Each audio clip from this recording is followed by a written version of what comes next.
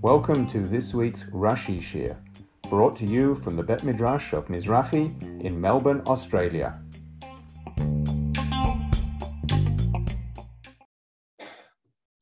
So we continue in Perek Lamed Aleph, and we're up to Pasuk Kaf. But it's important just to see Pasuk Lamed Yud Tet again, because it's going to be relevant. What we read in Yud Tet is V'Lavan halach ligzoz et sono. Lavan went to shear his sheep, and Rashi says there, Shanatan b'yad banav derech shaloshet yomim beino uvein Yaakov. It was a 3-day journey between him and Yaakov. So Lavan goes away. It takes him 3 days to get to where his sheep are, and then he is 3 days away from Yaakov. And we also know that in that pasuk, V'tignov Rachel et hatrafim, Rachel took the avodah zarah that Lavan used, which will become very relevant a little bit later. Pasuk Kaf says, "Vayignov Yaakov et lev Lavan." Yaakov literally stole the heart of Lavan, ha'arami, ad beli hagid lo ki borech hu, because he didn't, or without telling him that he was fleeing. So he ran away with his family, almost like a thief in the night, without telling Lavan. Pasuk Kaf Aleph, vayivrach hu b'chol asher lo. He and all that was his ran away. Vayakam, and he arose. Vayavor et hanahar, and crossed the river. Vayasem et panav har Hagilad, and put his face towards har Hagilad. So he's heading away from sort of Syria towards Israel, towards Gilad.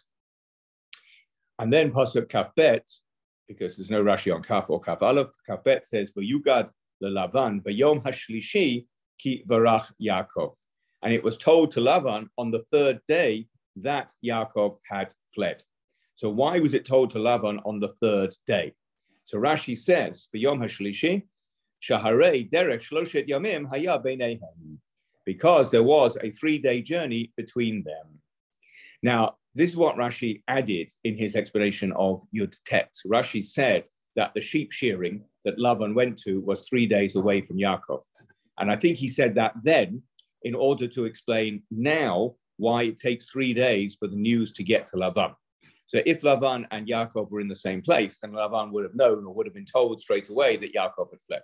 So why does it take 3 days? Because, as Rashi has already said, Lavan was 3 days away. So what happens is Yaakov goes, and a messenger goes from where Yaakov was to where Lavan is, and it takes him 3 days to get there. That's why it is told to Lavan on the 3rd day. So Rashi has explained where this 3rd day comes from. Otherwise, right, if Rashi hadn't said anything, or rather Rashi needs to say something, because otherwise what's the significance of B'yom HaShlishi? Where does that come from, and why is it relevant to the story? And also Rashi wants to set us up for the next pasuk, which has another time frame stroke distance reference, and Rashi wants to explain where that comes from. Because in pasuk Kaf Gimel, we read, Vayakach et Echov, he, that's Lavan, took his brothers, Imo, with him, Vayiradov Acharav, and he chased after him, lots of pronouns here, Lavan chased after Yaakov, Derech Shivat Yamim, a journey of 7 days, Vayadbek Oto Bahar Hagilad, and he caught up with him, literally stuck to him, in Har Hagilad. So first of all, just a one-word Rashi on the problem of the word Achiv. Echav. Lavan's Echav, Lavan's brothers. Says Rashi, Kurovav, his relatives. Now, why does Rashi say this? Because we have no reference anywhere else to Lavan having brothers.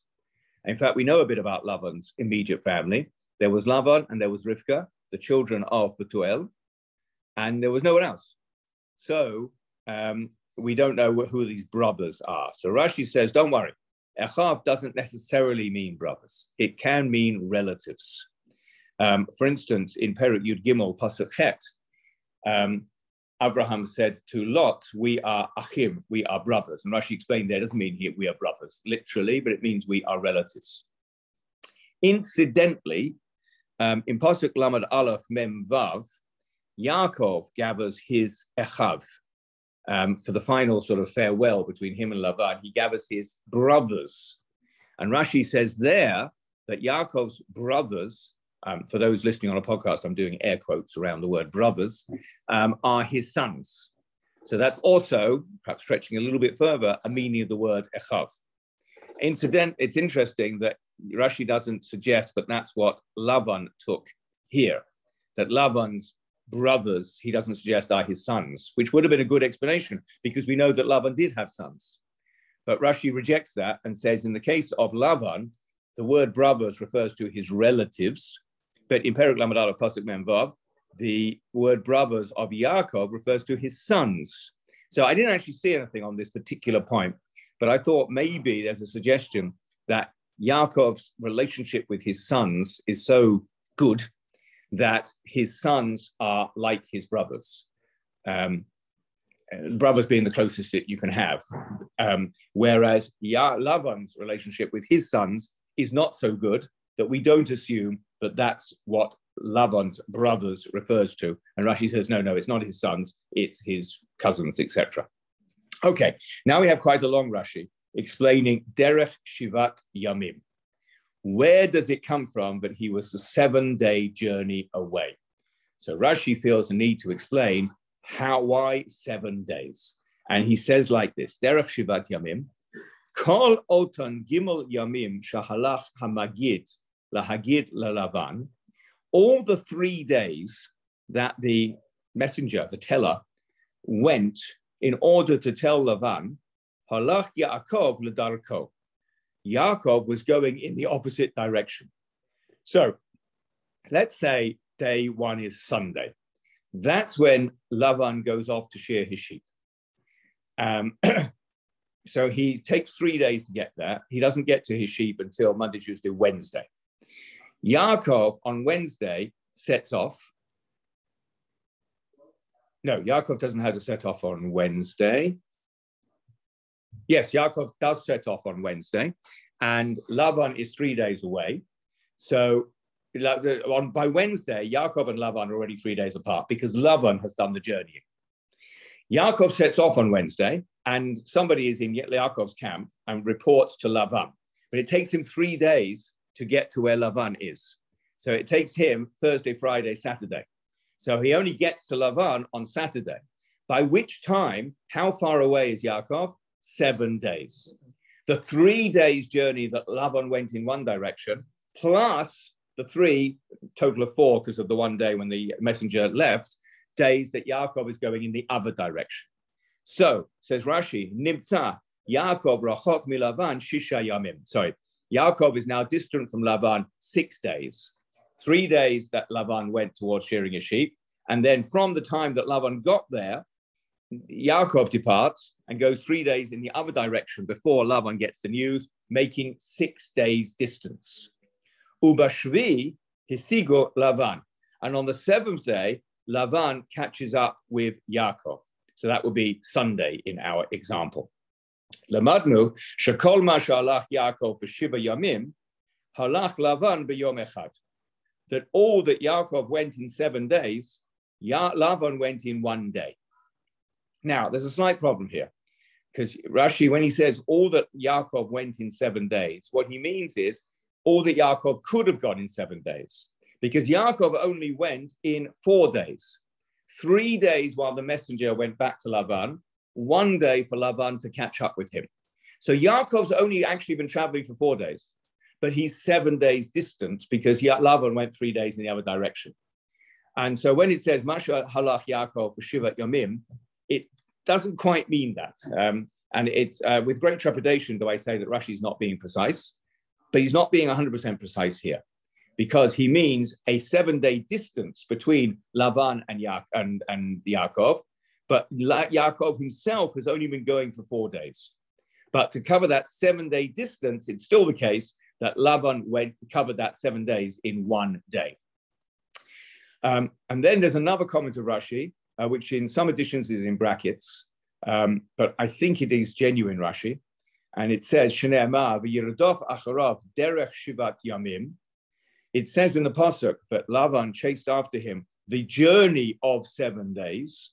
V'lo ne'emar v'yiradov acharav shivat yamim.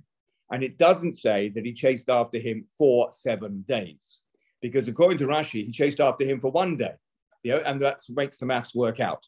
3 days Lavan goes in one direction, 3 days Yaakov goes in the other direction, and then one day Lavan catches up with him, making the total of the 7 days journey. And Yaakov and Lavan did that in one day, but it took him 7 days, and it doesn't say the Yerodov Acharav Shivat Yomim, which would have implied that Lavan would have been traveling for 7 days. But by that time, Yaakov would have been much further away.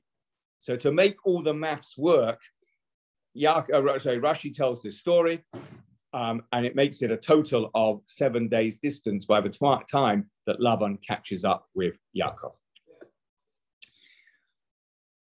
Pasuk Kaf Dalet, Vayavo Elokim el Lavan ha'arami, v'chalom halayla. God came to Lavan the Aramite in the dream of the night. Vayomelo, and he said to him, Hishomer lecha, take care, pen tedaber im Yaakov mitov ad ra, lest you speak with Yaakov from good to bad.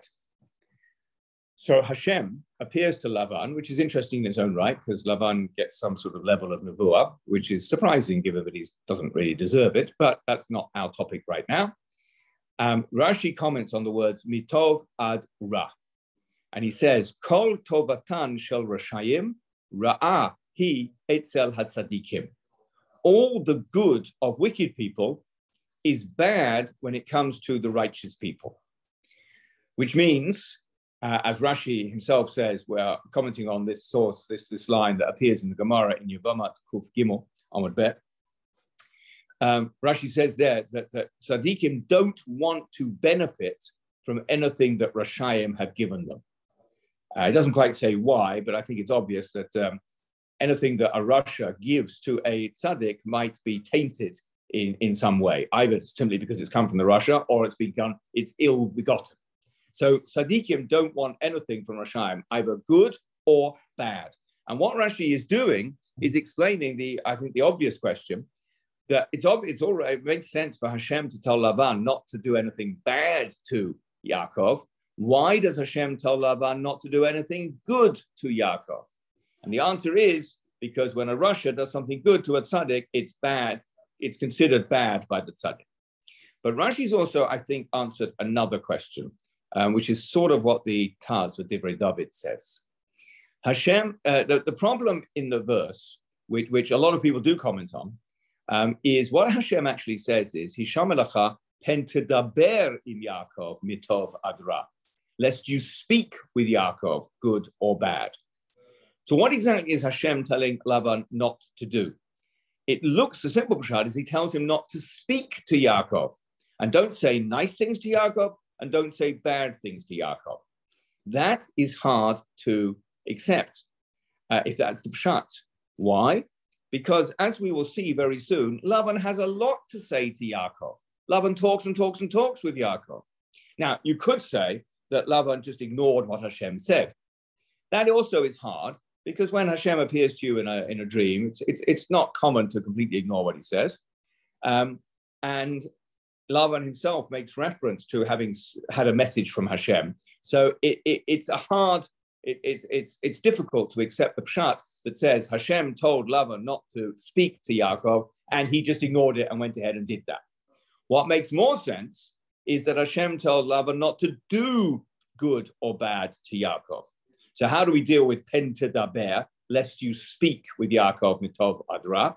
So we can perhaps say that means speak as in plan to do something. Speak as in by way of sort of introduction to doing something. And that's how Rashi understands it. Because this comment, this aphorism that Rashi borrows from the Gemara, doesn't refer to talking.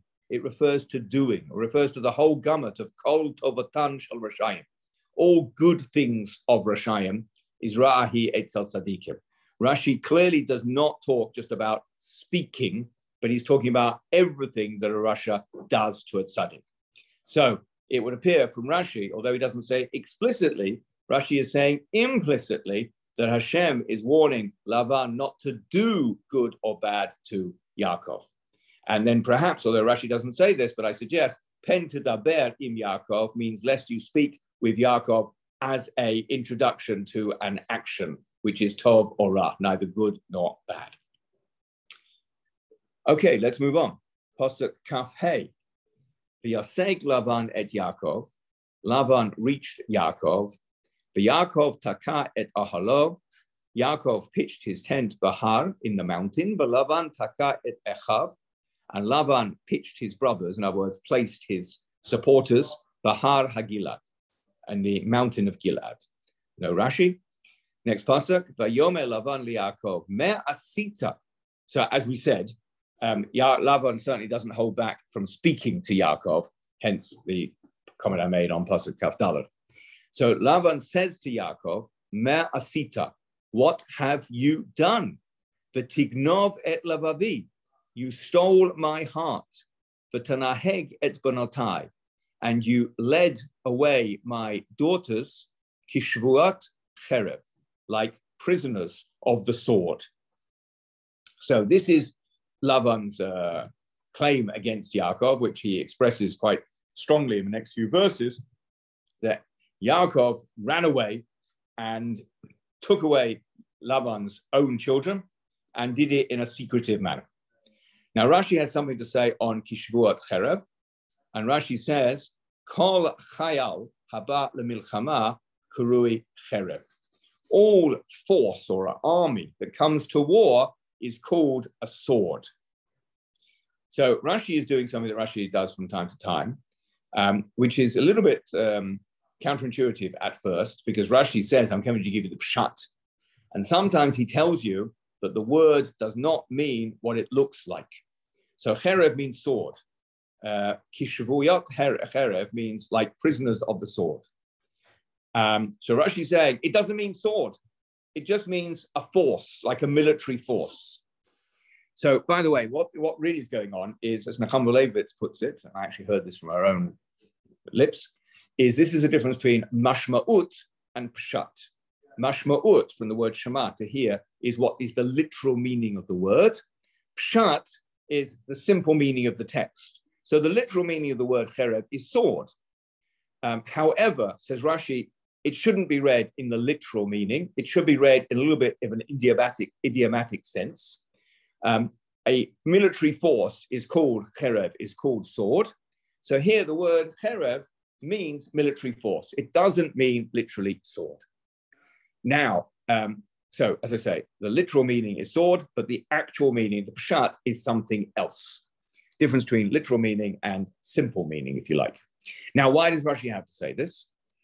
Because Lavan is accusing Yaakov of taking away captives, if we took it literally, by the sword. And what does that mean he plans to do to them? What do you normally do with swords? You kill them.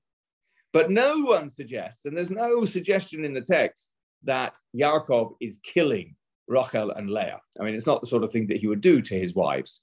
Makes no sense. Makes no sense in the whole context of what Lavan and Yaakov are doing at this point.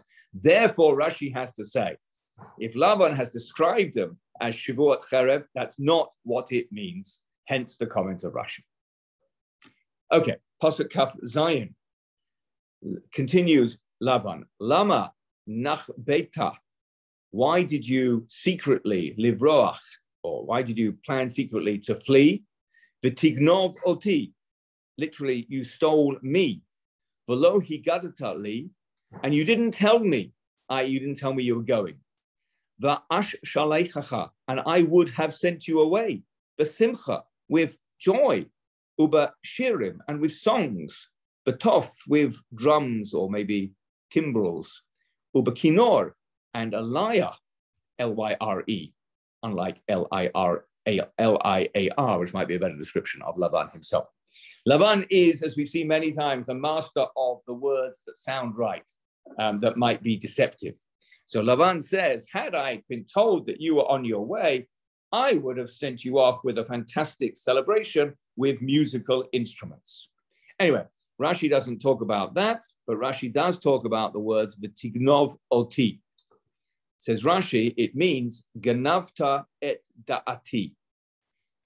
Is when the pasuk says you stole me, it means you stole my mind, as what we call today geneva da'at. You misled me. Ganavta et da'ati, you misled me. Why does Rashi have to say this? And I think, by the way, we found already this evening quite a few what I would call simple Rashis, where he's doing a straightforward job. And the straightforward job he's doing in this pasuk is explaining why it says v'tignov oti, which sounds like you stole me, which sounds like Lavan is saying you took me away, you wrapped me up in chains and you put me on the cart and you took me away, which clearly is not what's happening.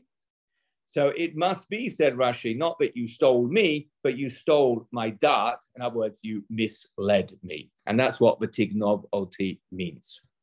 Interestingly, in the previous verse, we have v'tignov et levavi.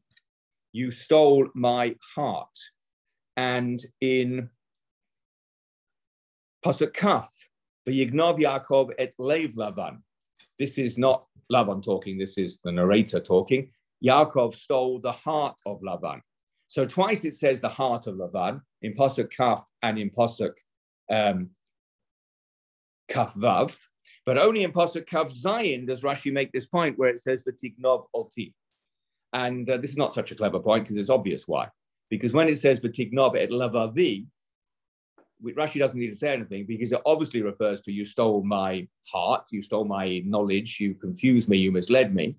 But in Pasuk Kaf Zayin, where it says v'tignov oti, that's more problematic because it sounds like you stole me personally, physically. So Rashi has to say that's not what happened.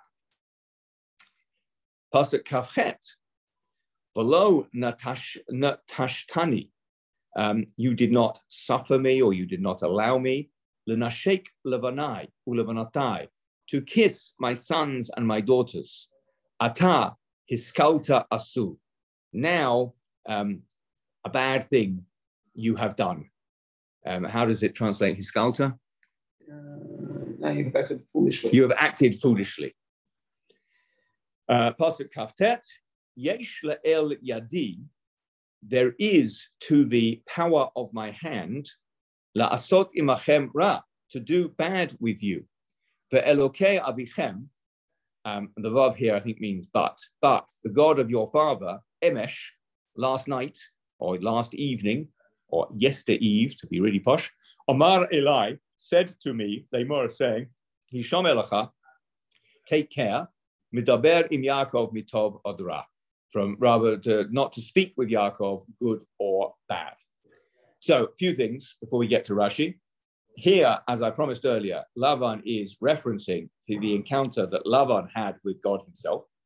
And he's saying that God told me not to speak with you, good or bad. Now, again, I think this certainly reinforces what I said earlier, which I think Rashi was saying as well. But this is not, Hashem's instruction to Lavan is not about not speaking with Yaakov, because it would be absurd for Lavan to, in the course of his quite lengthy conversation, say, Hashem told me not to speak to you. That's somewhat self-contradictory. So it makes much more sense as midaber im Yaakov mitov adra actually refers to not doing with Yaakov good or bad. Now, let's look at Rashi, but sort of have your finger on the original. I'll say again, this is a Rashi where, at least in the first part of the pasuk of Kaftet, Rashi just restates the pasuk with some little differences. So the pasuk says, Yesh le'el yadi la'asot imachem ra. Rashi's version is, Yesh koach v'chayil be yadi la'asot imachem ra. So it really is a rewriting of the words. It's got the same yesh at the beginning. It's got the same yadi. It's got la'asot imachem ra. But what has Rashi changed? So basically it's three things. First of all, the word el.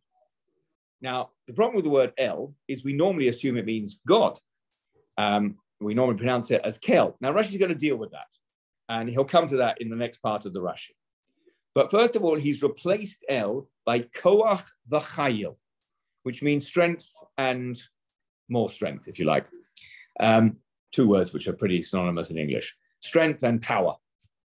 So Rashi has taken the word el, which we might get confused by and not know what it means, and has replaced it by koach v'chayil.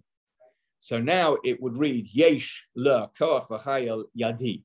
But there's two more changes that Rashi has done. He has taken away the lamed of yesh le'el yadi. Now, el is replaced by koach v'chayil, but there's no lamed before koach v'chayil, like there was a lamed before el. and he's put in a bet before biyadi. In the original, there was just yesh la'el yadi.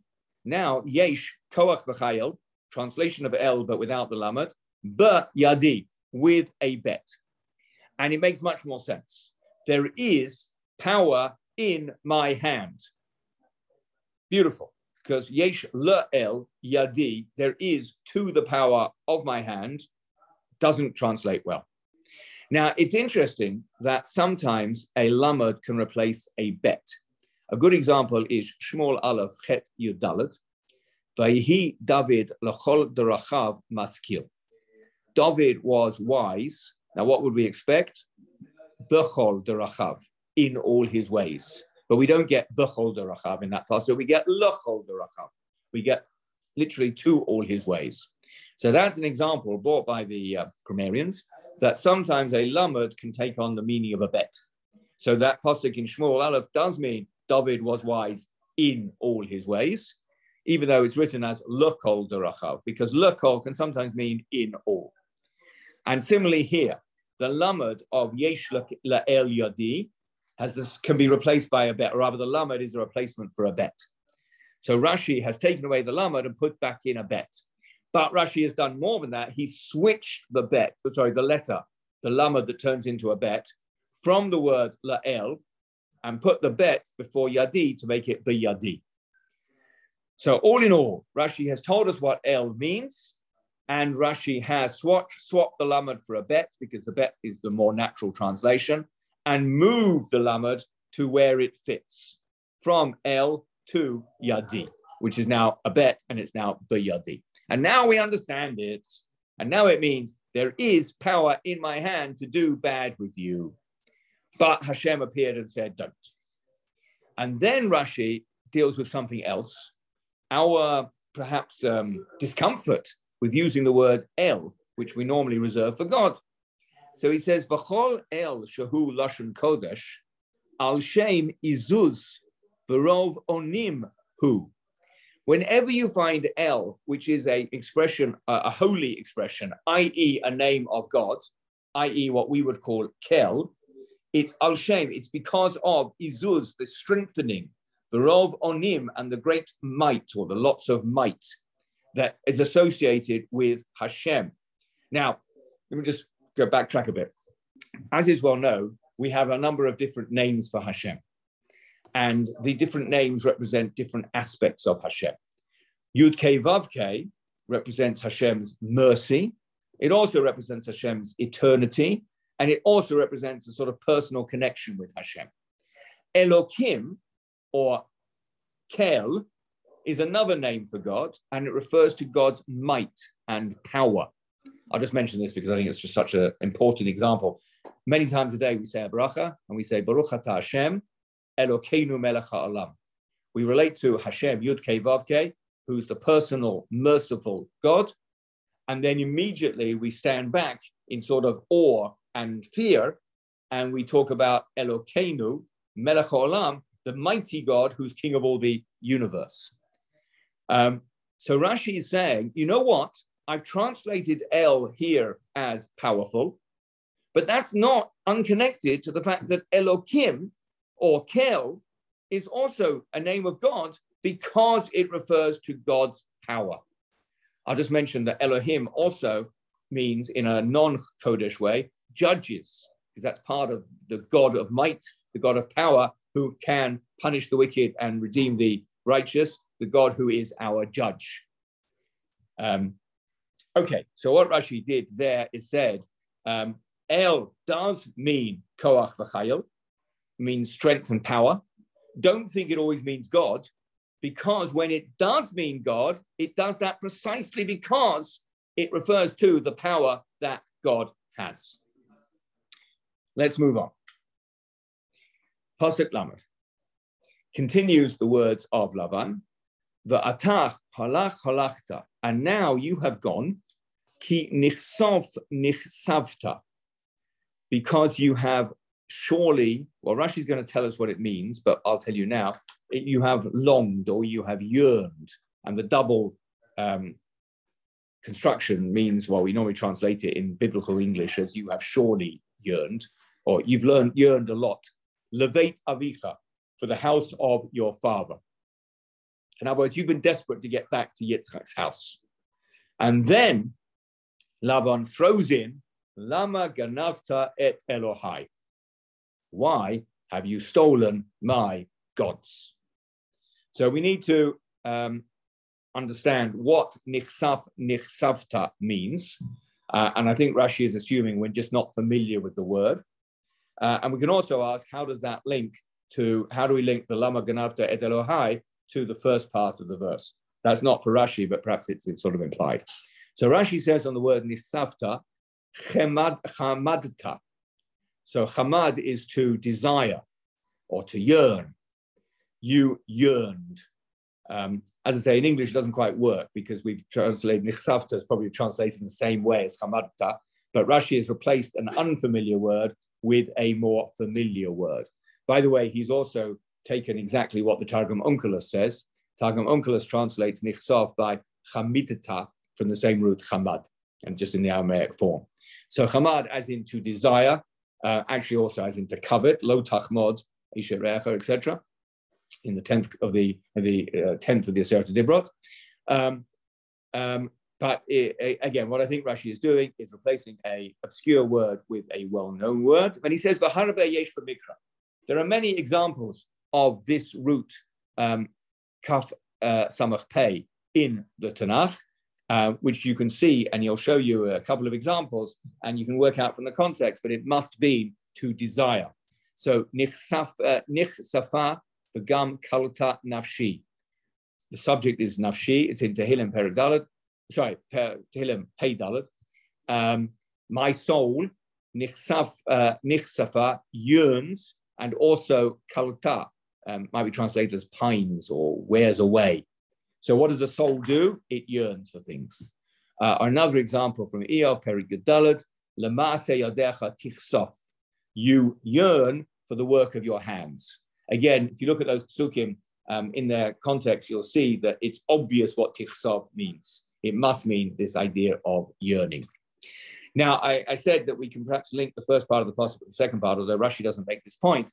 Because you yearn to get back to your father's house, the last thing that you would want to take to your father's house is household gods, is avodah zarah. So therefore, perhaps we can say that Lavan says to Yaakov, you want to go to your father's house, then in which case, why have you taken my gods? And now, by the way, Lavan is moving to the next part of his argument. He said, number one, you ran away without telling me. Yaakov hasn't replied to that. Now Lavan says, you've taken something of mine. And at this point, Yaakov gets a bit cross. And then after, I'll jump ahead for a moment, but just to set the scene, Lavan then searches for the gods, doesn't find them, and then Yaakov lets it all out. The pent-up anger of 20 years comes out. But at this point, Yaakov's not quite there yet, but he's bothered by the fact that, well, by the questions that Lavan asks. So we have in Lamed Aleph, Vayan Yaakov answered, Vayomer LaLavan, and he said to Lavan, Ki yareti, because I was afraid, Ki amarti, because I said, Pen tigzol et bonotecha me'imi, lest you steal your daughters from me. I was afraid that because I said that you're going to, or you're liable to steal your daughters, i.e. my wives, away from me. If I had told you that I was going, that's what you would have done. Says Rashi, Ki yareti, Heshivo al Rishon Rishon. He answered the first. Sha'amar lo, because he said to him, i.e. Lavan said to Yaakov, V'tanaheg et banotai, you've led away my daughters like captives. What's Rashi doing? Well, the problem is that Lavan has asked too many questions. He says, why have you led away my daughters like captives? Why have you stolen my gods? Right? Yaakov answers, because I was afraid you would keep your daughters. You would steal your daughters. I don't think that's a pun on what Yaakov has just been accused of, because there's a different word in Hebrew for stealing. But if you look at the last thing that Lavan said, Lama ganavta et Elohai, how is Yaakov answering that? By saying, Ki yareti ki amati pen tigzole banotecha me'imi. That's no answer to the question that Lavan just asked. So Rashi has to explain that Yaakov is answering the earlier question, first of all. The next verse is going to answer the question about the alleged theft of the gods. But what Yaakov is doing in Lamed Aleph is answering the question that was asked way back in Kaf.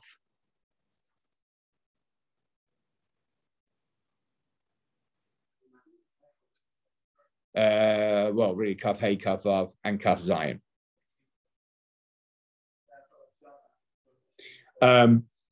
So otherwise you would not understand what question Yaakov is answering. Rashi says, Hashiva al Rishon Rishon. He answers the questions in order, which, by the way, is the mark of a wise man in Pirkei Avot, Perek Hey, Pasuk Zion, which gives a number of descriptions of a wise person. And one of them is Hashiva al Rishon Rishon. They answer questions in order. So that's Yaakov's answer to Lavan's first question. What about Lavan's final question about the theft of his terafim, his household gods? Pasuk Lamed Bet, Im asher timsa et Elohecha, with whomever you find your gods, lo yichiyeh, will not live. Neged achenu, in front of our brothers, haker lacha ma imadi, recognize to yourself what is with me, v'kach lach, and take it to you. I'm just going to go straight to Rashi. I'm going to go out of order. Rashi on ma imadi says Rashi mishalacha, where the words are what is with me, and Rashi adds of yours, because until we get to that Rashi, it sounds like Yaakov is saying, whatever stuff I've got, whatever is imadi, kach lacha, sorry, kach lach, take for yourself. So Rashi has to explain that Yaakov is not like opening house and saying, come and take whatever you want. That's not the point at all. He's saying, look for what is of yours amongst my possessions, and if you find something of yours, you can take it. That's Rashi adding the word mishalacha after the words ma'imadi. When Yaakov says you can take what's with me, he means you can take what's with me that belongs to you. Otherwise, it doesn't make sense what Yaakov is saying. Now, continues the end of the pasuk. V'lo yada Yaakov ki Rachel ganavtam. Yaakov did not know that Rachel had taken them. So again, on the opening words that Yaakov says, Im asher timsa et Elohecha lo yichiyeh, with whom you find your gods, that person will not live. Says Rashi, lo yichiyeh, ume'ota klalala meita Rachel baderech. And from that curse, Rachel died on the way. So we know, because we've been let into the secret, that Rachel had taken the terafim. And incidentally, in case we had forgotten, the pasuk reminds us. The pasuk says at the end, "V'lo yada Yaakov ki Rachel ganavtam." And why is that relevant? Why does the pasuk need to tell us that? So the answer for that is what Rashi says here. When Yaakov says, "With whomever shall be found your gods, lo yichiyeh, will not live," he's actually invoking a klala, which we translate as curse. Curse sounds a bit sort of mystical and cultish, but that's probably the best translation. And the words of a tzaddik have a roshem, have an effect. And if the tzaddik asks for something from Hashem, then especially when the tzaddik is Yaakov Avinu, Hashem is likely to respond positively. So if Yaakov says, effectively, the person who has the gods should not live, then Hashem will bring it about, but that person does not live. And hence Rashi says, but because Rashi says that Rachel is the unfortunate victim of Yaakov's words, that explains why the pasuk says, "V'lo yada Yaakov ki Rachel ganavta," that Yaakov did not know that Rachel stole them. If it hadn't been for the fact that Rachel is going to die as a result of Yaakov's words, then the pasuk wouldn't have needed to say that Yaakov didn't know that Rachel had stolen them. Now, Why does Rashi say this is a klala? So the clue might be in the words lo yichya. That person will not live. Now, the Torah has a very common reference to people who are put to death. If they've done something bad, they're put to death. Yamut, they will die. But it doesn't say yamut here. It says lo yichya, which sounds like, number one, it might not happen immediately. Yamut means put to death as soon as they're found out. And lo yichya doesn't mean immediately.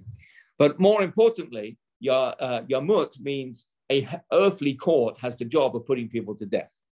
Let's just remember the Torah does have the death penalty. It was, in practice, it was used very, very sparingly, but it does exist. And when the Torah says yamut, it means that if a person has committed a certain capital offense and under certain conditions, the Bet Din, the court, put him or her to death. But lo yichya doesn't imply a duty on human beings, but rather it's a statement, this person will not live, as if that is left up to Hashem. And that's what Rashi says, that from this klala, this curse, which is really invoking of Hashem's action, something's going to happen, and Rachel is going to die, baderech, on the way. Now let's just talk about this, about her dying on the way. So we know from the end of Parashat Vayishlach, very sad, that Rachel, on their way back to Yitzchak's house, just before they get to Yitzchak's house, in fact, the very last act before that is Rachel gives birth to her second son, Binyamin, but as a result of the traumatic childbirth, she dies. And she's buried there on the way to Efrat, in the place that becomes later known as Kever Rachel. In Memchet Pasuk Zayin, and we've talked about this before, but we'll talk about it again because it's relevant to this pasuk. Yaakov says to Yosef, I buried your mother, Rachel, on the way, and you should know that I did this because Hashem told me to. And Rashi explains there a poignant and beautiful midrash that when the Jews are exiled into Babel, they will pass Kever Rachel, and Rachel will come out of her Kever and daven for them, and Hashem will hear her prayers. So it sounds like that she dies on the way and is buried on the way for a special positive reason, not for a negative reason because she was inadvertently cursed by Yaakov. How can we reconcile these two Rashis? So the answer is actually it's not that hard, because I deliberately conflated two things which don't need to be conflated. One is where she dies and the other is where she's buried. So she dies on the way to Efrat. Now, we don't know exactly if it's the same Efrat we have today, but it couldn't have been that far away from Hebron. So it could well be that she died. It could have been she died, and then Yaakov takes her after her death all the way to Marat Machpelah, and there she is buried. It occurs to me that after all, Yaakov, when he died, was taken a much greater distance from Mitzrayim all the way to Marat Machpelah. So it surely would have been possible for Yaakov to take Rachel after she died to Marat Machpelah from wherever she died. So it could well be that she died on the way because of the curse that Yaakov uttered, as Rashi says here. She's buried on the way for a completely different reason, because once she dies, Yaakov had the choice: do I bury her here where she died, or do I take her to Marat Machpelah? That's what Rashi says in Perek Memchet Pasuk Zayin, that Yaakov knew he should bury her on the way for the positive reason of that she could then, in a future life, daven for those Jews going into exile. We can also say a nice connection between the fact that she died, even it sort of contradicts what I just said, but the fact that she died in this circumstance actually links to the fact that she, after her death, is going to pray for Bnei Israel not to suffer too much in exile. Why did she die? Because Yaakov cursed the one who'd taken the Terafim, which turned out to be Rachel. Why did Rachel take the Terafim? Because she wanted to disassociate her father from Avodah Zarah, as Rashi himself said. Why does Rachel in the Midrash in the future daven on behalf of Bnei Israel when they're going into exile? Because she wants them to do teshuvah. And in fact, if she can earn merit for them, it's because they have done teshuvah. Teshuvah from what sin? From the sin of Avodah Zarah, which was the sin in Bayit Rishon, in the time, or that and a couple of others, was the big sins for which they were punished in the destruction of Bayit Rishon, of the first temple. So there's, if you like, a connection between Rachel here dying because she tried to keep her father separate from Avodah Zarah, and Rachel, who the Midrash says in the future will come out and daven for Bnei Israel when they are also disassociating themselves from Avodah Zarah. Okay, we're going to stop soon because we need to light candles because it's the last night of Hanukkah. But I think we will do one more pasuk, pasuk Lamed Gimel. No, in fact, sorry, I changed my mind because pasuk Lamed Gimel, it requires a lot of work. And I don't want to rush it through the next few minutes. So I think we will close here. Next week, which will be the last shir of this season before we have a break for the summer break. Next week, we will start with pasuk Lamed Gimel. But we will close there, and we wish a Hanukkah Sameach to all. Thank you very much. Hanukkah Sameach. Thank you.